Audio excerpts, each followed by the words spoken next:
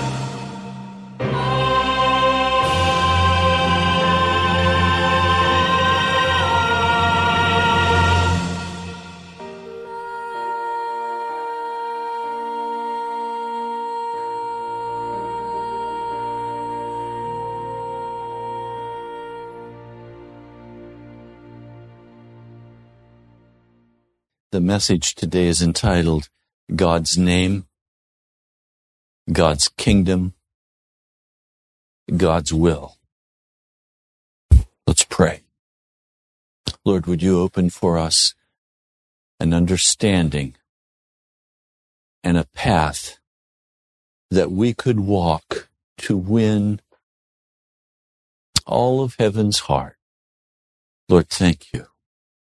Bless us as we open the Word today, as we search your Word. Thank you. I pray in your holy name.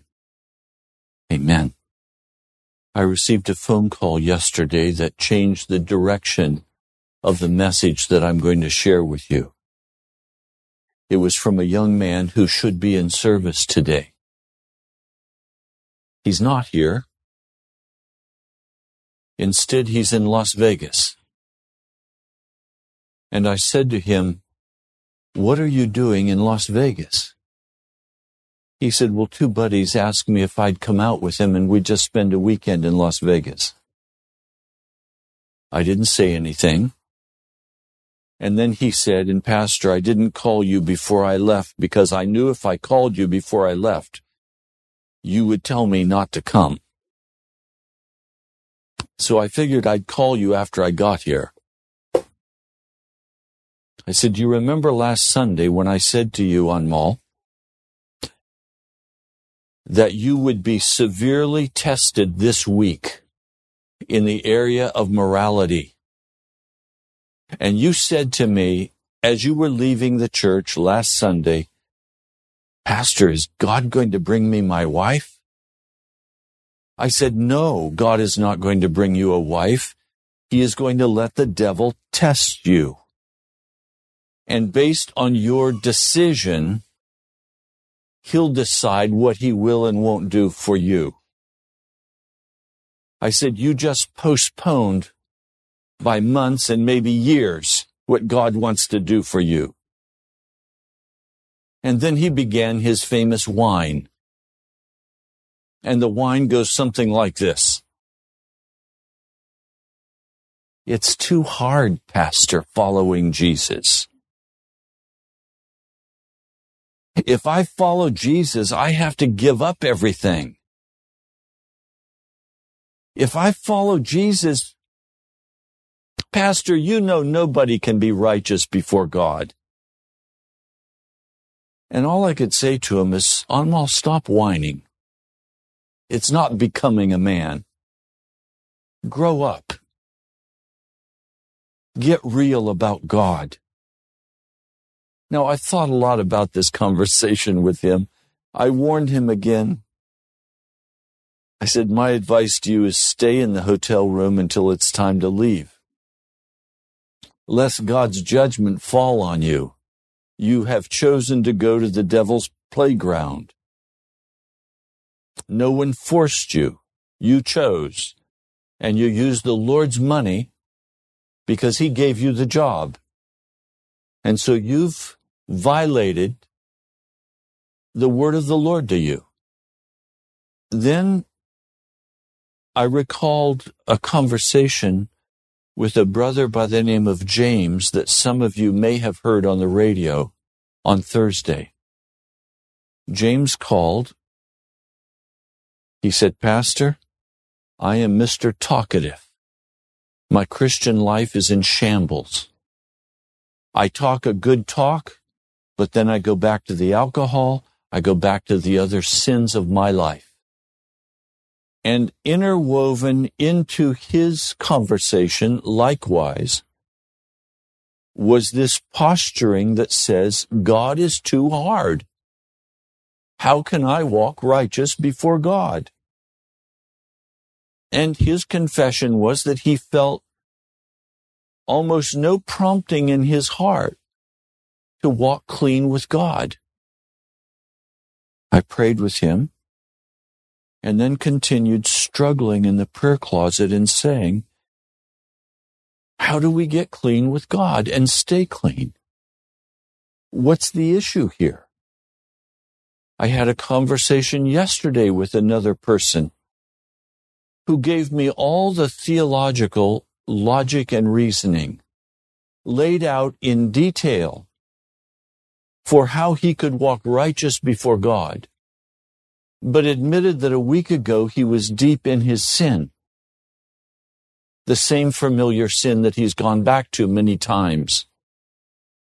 As I prayed about this person later, I was saying, Jesus, I'm missing something here. What are the steps necessary for a person to walk clean consistently before God? Now, it's obvious in Anmal's situation that he expects certain things from God. And one of the last things he said before he hung up with me was, Pastor, aren't I doing better than I've been doing?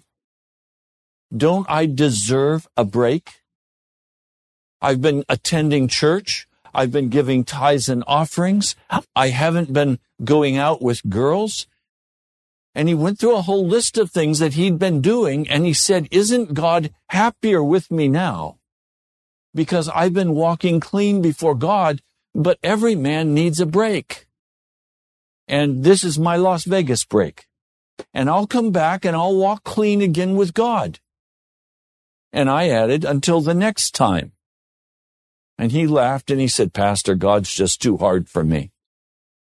So where do we go with this? Now, it's absolutely clear to me that a man cannot be saved by trying to make God happy. That's not the way of salvation. That's legalism 101. I have my list. If I fulfill these things, then God should be happy with me. That's trying to serve God in the flesh and not in the Spirit.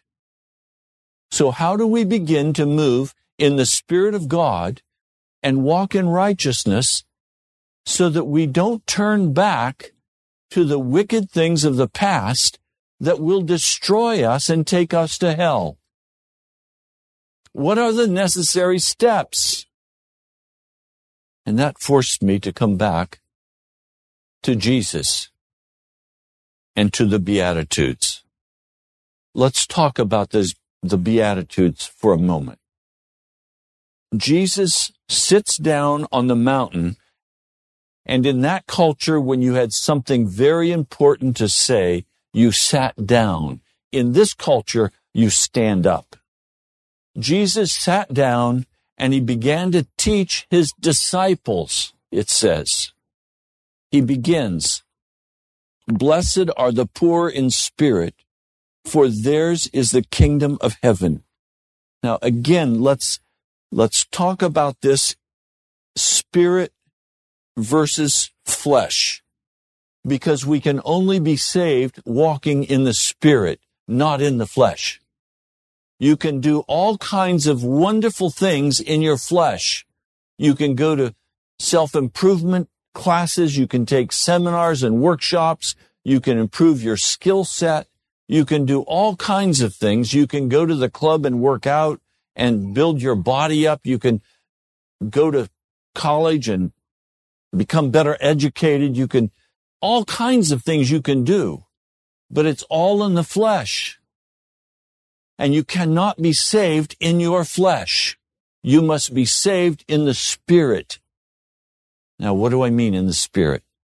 This body that I'm in will be in the grave and will turn back to dust.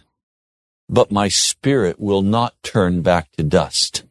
What is my spirit? It is the essential essence of the decision-making process in my soul. Let's define terms. Soul means simply your whole personality. It is who you are personality-wise, shy, bold, honest, dishonest. It's who you are. It's the soul that has to be transformed by the blood of Jesus and given a character. And the character, our soul, is what we take to heaven. But there is a spirit within our soul. And that spirit makes the fundamental decisions about who we are and what we are, where we go, and what we do. That spirit connects with God in our conscience. As the Holy Spirit comes and quickens our conscience and gives us direction, if we choose to obey that prompting of the Holy Spirit in our conscience, the character is shaped. If we choose to give way to the prompting of the spirit of darkness, our character is shaped. Remember, Satan is also in the spirit realm, not the physical realm. And so he can commune with our spirit. He can give us dreams. He can plant thoughts in our minds. He has incredible power and ability. He comes in the spirit realm, even as the Holy Spirit comes. It's like a radio. You can change the station. So our spirit tunes in with either the spirit of darkness or the spirit of light. And as we tune in, we make decisions in our spirit about who we're going to be, where we're going to go, what we're going to think. The devil cannot make us think anything. We choose our thoughts. Remember, all sin is a choice. It is a voluntary choice that we make. My dear brother Anmal again said, Pastor, I've just fallen into sin once more. And I can repent, can't I? And God will forgive me. I said, you did not fall into sin.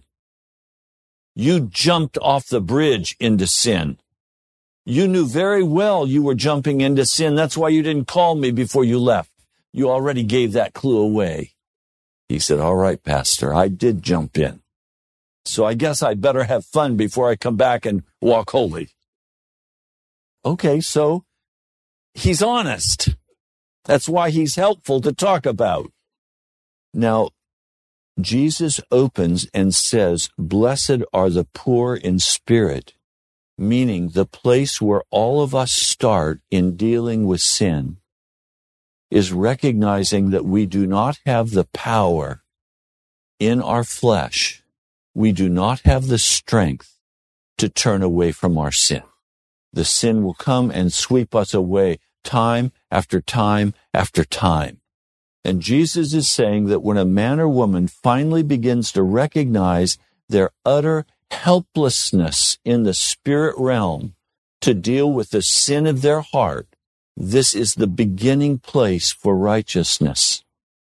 So today, if you're in a position where you know there is sin in your heart, you have to give up all illusion that you can clean yourself up.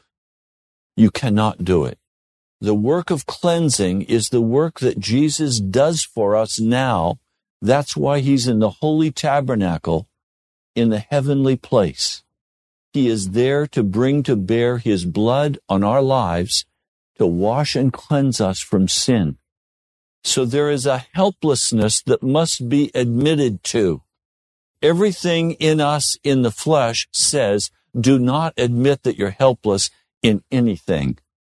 You have to be strong and capable, and you have to do what you're going to do. And that's why the saying that was very popular that Robert Schuller brought to America, when the going gets tough, the tough get going. That's flesh. And flesh rules the day in most churches. So they hold seminars and workshops on how to be a better Christian, because it doesn't require dying to be a better Christian in that context.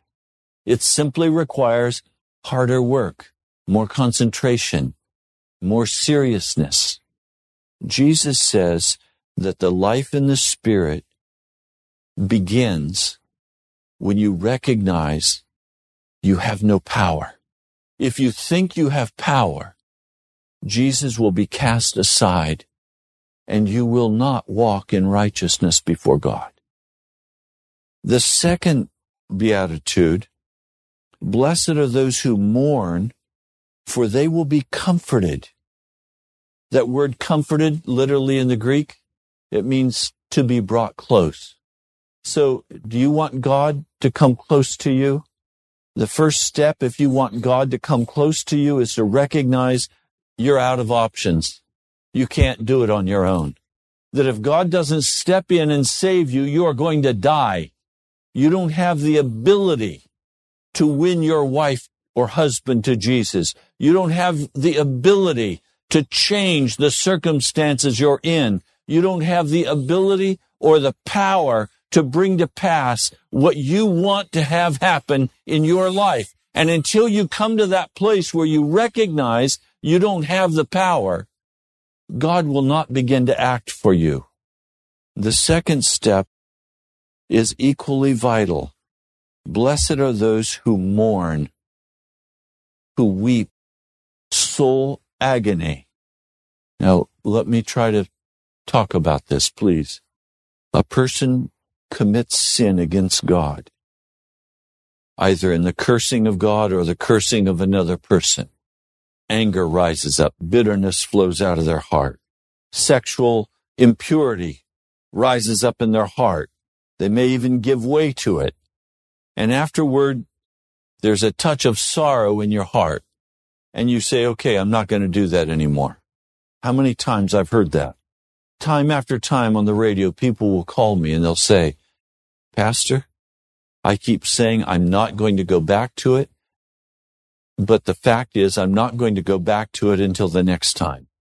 I'm going to go back to it again. I know I'm going to go back to it again. So why even try? Look, this is who I am, and either God accepts me the way I am, or there's nothing I can do. Yes, there is something you can do. You can go to the very bottom of what that issue is in your heart and weep over your total inability to do anything about it, and weep before God for the wickedness of your heart, so that you deal to the very bottom of what that issue is. Almost everyone that I talk with and I challenge on these issues wants to position themselves in the same place. They know they have sinned against God. They have said, I'm sorry. And then they escape into their theology and they say, I know Jesus has forgiven me. I'm back on track. I'm not going to go back there again till the next time. And it's a cycle over and over, round and round the mountain. And I say to people, aren't you tired yet of going around this mountain? How many more times do you have to go around it? Until there is a willingness to humble our hearts before God and go to the very bottom of what that sin represents for us. And for some of us, that sin represents independence, the right to make my own choices. For some of us, that sin represents individuality. I'm my own person. For some, that sin represents, look, I'm somebody to this person, and I have to take care of them. Right. You're taking care of your own ego and protecting yourself from having to be crucified with Christ. So there's no dying. For some of you, the issue is you would rather just be a victim. Thank you very much. It's more fun to complain and groan and moan and blame everybody else and make everybody else miserable so you can be a little bit happy. I'd have never understood that one, but I see it a lot. Maybe if I'm enough of a victim, somebody will take some pity on me and show me a little bit of attention. What a miserable way to live. All of these things are merely avenues that we can adopt in our struggle so that we will not have to go to the bottom of our sin and identify what's going on and weep before God for our total wicked heart. And as long as we continue in that pattern of not dealing honestly with our sin, it will have authority over us, and we will go back to it time after time after time, because we will not dig to the bottom and gain the authority in Jesus to have that thing cast out. I said to James on Thursday, you love your sin, don't you? And he was a little bit taken back. And then he said, yes, Pastor, that is the bottom line issue. I love my sin. All reoccurring sin, all Heidi caves exist in our lives because we love our wickedness. And until you're willing to face that reality, its power cannot be broken from your life. As was said earlier, and this is so very, very common, I have my expectations. My expectations are not met. I'm mad because somehow things don't go the way I want them to go. Look at one of these little twins. They don't get their bottle when they want their bottle. They're mad. Well, we grow up and we're off the bottle, but we still have our binkies. And our binkies are our chosen area of emotional response to not getting our way. And we have to go to the very bottom of that, identify what the issue is and what we're still clinging to, and open that thing honestly before Jesus. The victory over sin is won in the prayer closet when we are honest before Him about who we are and what the motivations of our soul are. And we undergo such difficulties, such painful experiences because we refuse to deal to the bottom of our sin. Reoccurring sin simply means that I refuse in the prayer closet to be honest with God about who I am.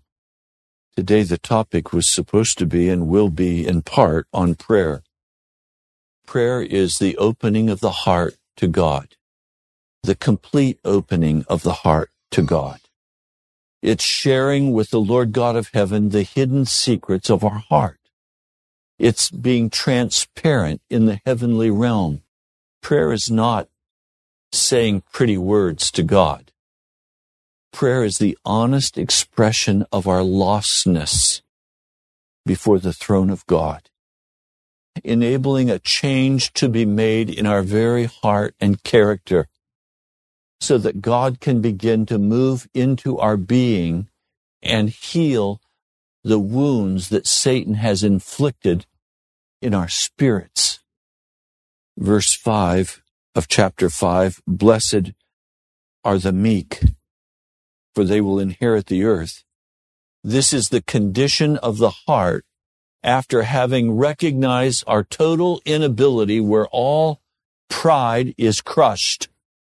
And then as the pride is crushed and there is a weeping and a mourning over the wickedness of our hearts, when we identify fully the depths of who we are, the next step is meekness. The pride is gone. Have you ever endured great anguish and pain and you have wept uncontrollably, and finally when the weeping is past, there is a peace that comes over your soul. It's as though the tears cleansed you and washed away something, and you can take a deep breath and you can let go. You can relax. That's what Jesus is talking about here. The great fathers of the faith, even those more recent like Charles Finney and Jonathan Edwards and John Wesley, Whitefield, they all spoke about the same thing. They spoke about the peace of God that would begin to enter into the soul of a person who had communed with God honestly, repented of their sin, dealt to the bottom of what their sin was about. A great peace. And Finney, talking about this, said, I was so peaceful that I thought the Holy Spirit had left me, because the Holy Spirit was always troubling his soul. But after he confessed his sin to the very depths, such peace came into his soul, because now the Holy Spirit was no longer troubling him. The Holy Spirit was encouraging him and comforting him, and he didn't know how to handle it. He'd fought against the Holy Spirit all of his life. And suddenly to have this peace rush into his soul was something totally unexpected. No one had ever said this to him before. Blessed are the meek, for they will inherit the earth. And then blessed are those who hunger and thirst for righteousness. Literally, blessed are those who are starving to death and pinched in their spirit for righteousness. Okay, now their mouths are open and they're ready to receive, and God's ready to pour into them all of his righteousness. He now will make them righteous. I believe I've done a disservice in being too casual and not doing the deep work with all of you regarding this poorness in spirit and this mourning that must take place. Everybody wants to make church a happy place. Happy songs, clapping, everything's got to be happy at church. People don't come to be discouraged. They don't come to cry. They come to be happy. So let's be happy. And this famous preacher, the smiling preacher, all he does is smile. It makes me sick. I want to vomit when I see him, because he's so false and so wicked. Let me tell you, there is no joy like the joy of a man or woman who has finally confessed their sin and been released from their sin. There's no joy that can be contained.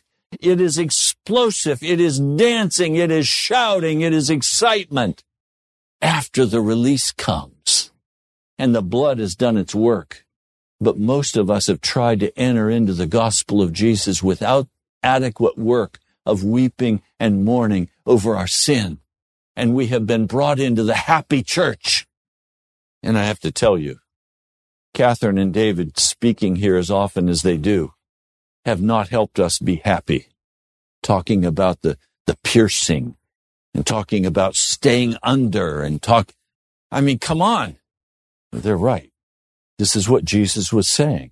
The National Prayer Chapel will stay very small. God will not be able to use us until we mourn and get to the very bottom of our sin. And David in his offertories has only been one more voice, like a prophet's voice, pointing the way. This is the way of righteousness. Give up your life. Let the piercing of God accomplish its purpose in your life. We want to go out and be wonderful, successful Americans. And God cannot use wonderful, successful American Christians. God can't use them and will not use them in this church. All illusions have to be laid aside. We have to go to the bottom of our sin and let the blood of Jesus into the very center of our being so that he can heal us and release us. And then this place will become so explosive, you will not be able to come in here and sit still. This place will become alive. Right now, we're largely like a morgue. We're dead. I hate to say this to you, but we are. We're dead. We've got to go to the bottom and get at these sins that keep being repeated in our lives. We've got to deal with these. And I know all of our fancy theology, not going to cut it.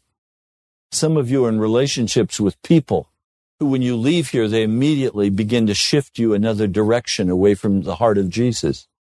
You immediately dive into internet or television or novels or something else that will steer your heart away from Jesus. So you come here and you hear a little bit, and then you can run to your comfortable hidey cave and say, Pastor's, he's out of it. He's crazy. I can only take so much.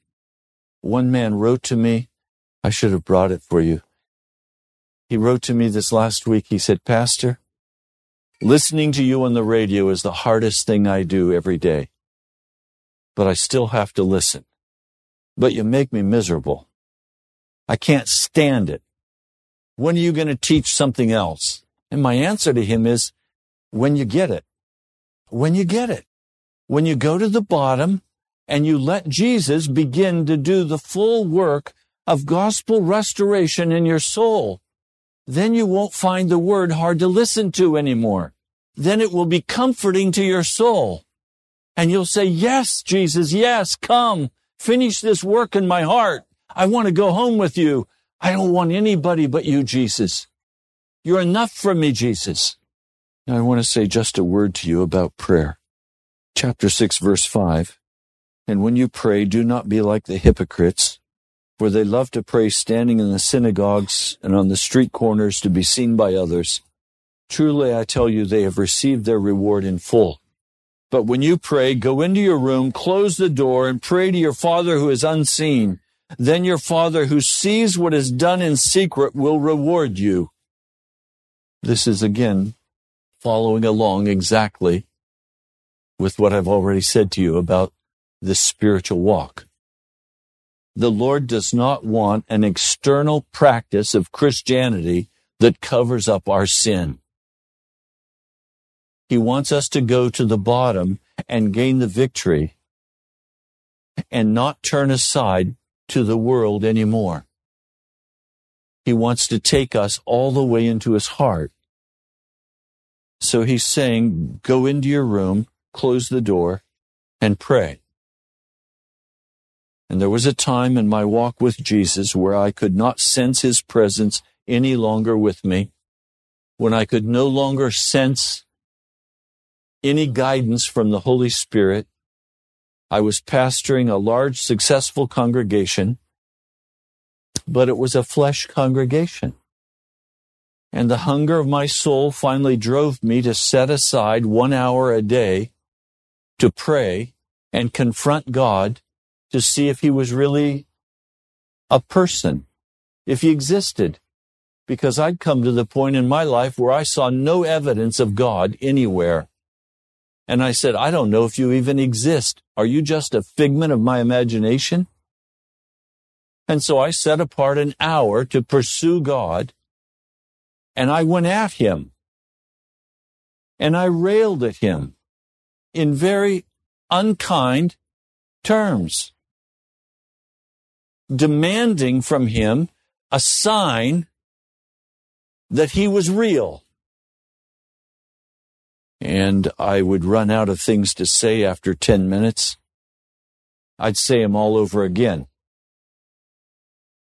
And then what am I going to do with the rest of the time? I made a covenant with myself that I would stay there for 1 hour. And what I began to discover is that real prayer doesn't begin until after an hour.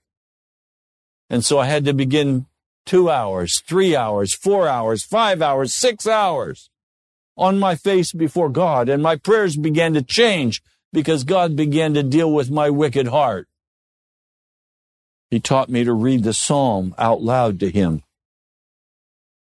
I learned to pray by reading the Psalms aloud to the Lord. I'd read some of the Psalms and I'd say, Lord, I don't feel that in my heart. Am I supposed to feel like that in my heart?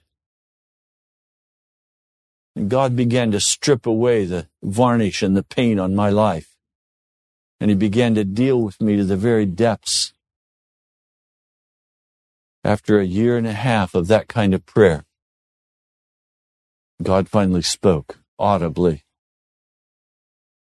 I won't tell the whole story, but out of that came my wife, Jan, and a whole pilgrimage and journey of closing that church, of going off salary, of losing houses and cars and savings and being stripped of everything and end up finally being homeless.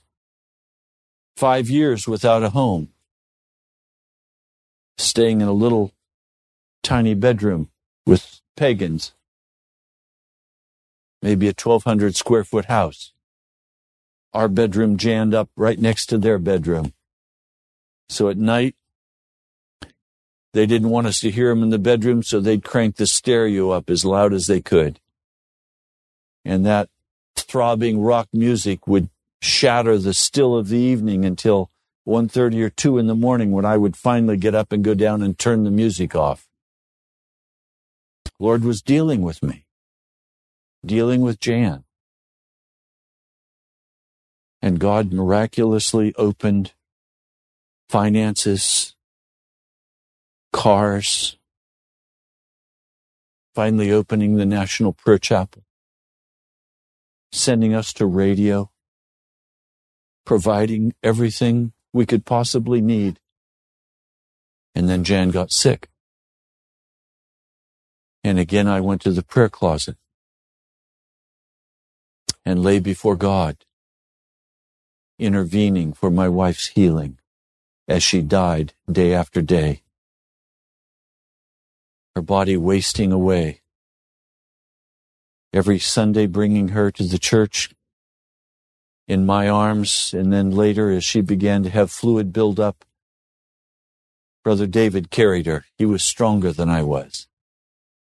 And then a wheelchair. And every Sunday she'd be on the front pew in a bed that I'd make for her there. And then the Lord took her. I said, Lord, how can I pray? How can I pray? You didn't answer my prayer. Up to that point, God had answered every prayer that I'd prayed. Very quickly. Almost immediately. And the great agony of my heart was, where are you, God? Why would you let Jan die? How can I walk without her? Am I released from pastoral ministry? Shall we close the National Prayer Chapel? Is it over? What do I do? I've been in that incredible struggle for 3 years.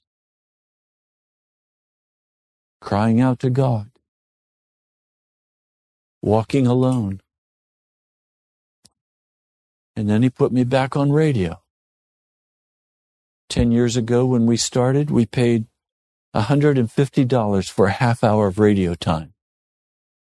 Now the Lord put us on for 1 hour for $150. When it's supposed to be $500. I began to see things the Lord was doing. He was providing. He was answering my prayers. But still the cry of my heart, Lord, why did Jan have to die? And she would often pray, and many of you heard her, Lord, I'm a blank check. Spend me however you want to spend me for your kingdom. And which of us imagined that the Lord would spend her on cancer? But she did not die with a whimper. She died with a shout of triumph. The victory was hers. She knew where she was going. She was eager to get there. Jesus said, when you pray, pray like this. Our Father. For a long time I thought that our Father meant that we were all together as a family, and so we could pray our Father. I still think that's true. But this week the Lord gave me a new understanding. There's only one reason we can call God our Father, and that's because Jesus Christ is our brother. And so when I say our Father, I'm saying Jesus and my Father. I'm saying our Father. Because I cannot get to God without Jesus. The only way I can get to Jesus is through a family relationship. Our Father in heaven, hallowed be your name. That word hallowed in the Greek is hagiadzo. It means to make holy. It is a verb. In other words, it is my task as I begin to pray to make the name of God holy before me. There's an action required on my part. And here's where we find out whether I've made God's name holy. Your kingdom come, your will be done. The word kingdom again means royal authority. It is not a geographic location. So I am praying, bring your royal authority. I am making a choice. It is a verb. I'm going to make your name holy because I am going to ask you for your royal authority to be exercised over my life. I want no one else's authority over my life. I want your authority alone, Jesus.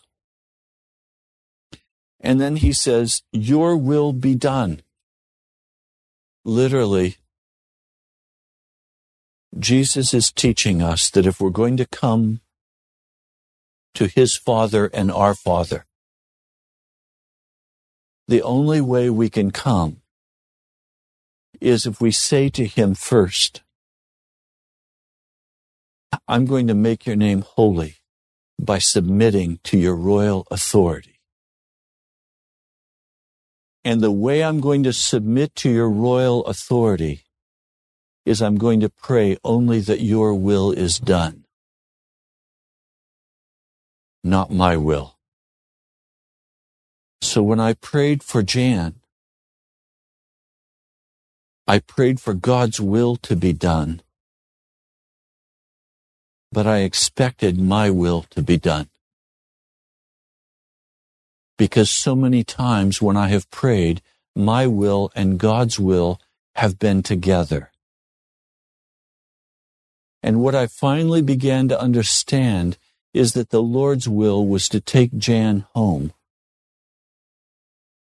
And I could not fast 30 days and spend those days on my face before God praying and force God to do my will. that I cannot, by fasting, force God to do what I want him to do, because God's interests are not the same as my interests. And the very heart of repeated sin is demanding that I have my will and not God's will. I want this relationship, and God, I want you to give me this relationship, and I want you to make this work. And if you don't, I'm not going to believe in you. That's praying against the will of God, and it's refusing to do what this verb says I must do, hagiadzod, I will not make God's name holy. This is an individual task that we must do. We must make God's name holy in our life by submitting to his will. We cannot come as his children and not declare, I want your royal authority exercised over my life. And I have been praying in agreement with God, and I've been asking God to exercise his royal authority over your lives. And I've been naming most of you by name. Daily. I am asking God that he will exercise his royal authority over you and bring you to a complete end of yourself so that you can be saved. It's this exercising of this authority of God, this royal authority of God, that finally brings us into this place of humility where we will totally confess and break the power of sin in our lives by the blood of Jesus. And always the argument is, if I do what you say, Pastor, and this was said to me this past week on the air, when James said to me, Pastor, if I do what you're talking about, I'm going to die. You're getting it. You're right. That's what's required. It's called a new birth. This is what Jesus was talking about in John 3 when he said, you must be born again. And Nicodemus didn't like the sound of that, and so he said, oh, come on, Jesus. How can I enter back into my mother's womb? I'm old. And Jesus said, you're a leader in Israel. You don't understand this? Yes, he understood it very well. He just didn't want to do it. Give us today our daily bread. Our provision comes from the hand of God. The healing of our soul comes from the hand of God. The release from the prisons comes from the hand of God. And all of these things happening in our lives are very specifically meant for us to begin to pray in agreement with God, asking for his royal authority and submitting to whatever he chooses for us. And not rebelling, but going back to the Beatitudes, being meek, being humble, not rising up against him, submitting to him. So, let me ask you the question. Do you want to go to heaven or do you want to go to hell? That's really the bottom line question. Where do you want to go with your life? Do you want to go to heaven or do you want to go to hell?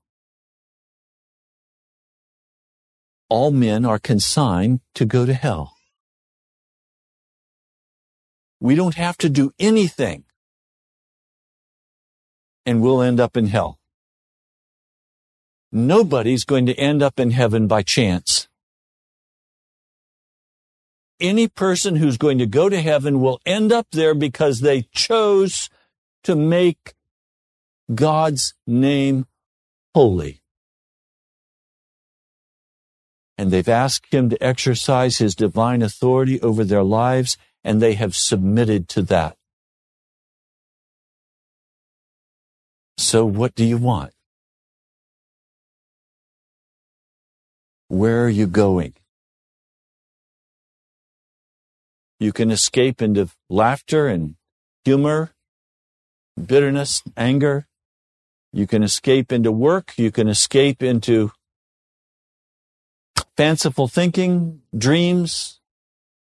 You can escape into relationships. You can escape into all kinds of things, but they're all just hidey caves. And they'll take you to hell. There's only one thing that will save your soul, and that's making God's name holy in your life.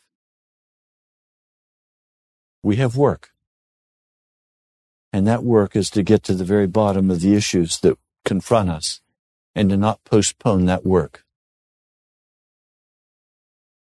Will you do the work? Have you done the work? And do you have the victory? Almighty God, I ask again in the presence of my brothers and sisters that you would cause your name to be holy and exercise your divine authority over us, over the National Prayer Chapel, Lord. Exercise your divine authority over us, that your name would be great among us. Lord, I thank you. I worship you. I ask now for the daily bread for each of us. In the name of Jesus. Amen. Thank you so much for joining us today. You've been listening to Pilgrim's Progress, brought to you by the National Prayer Chapel in Woodbridge, Virginia. Write to us at the National Prayer Chapel, Post Office Box 2346, Woodbridge, Virginia 22195, or visit us online at nationalprayerchapel.com. God bless you. We love you.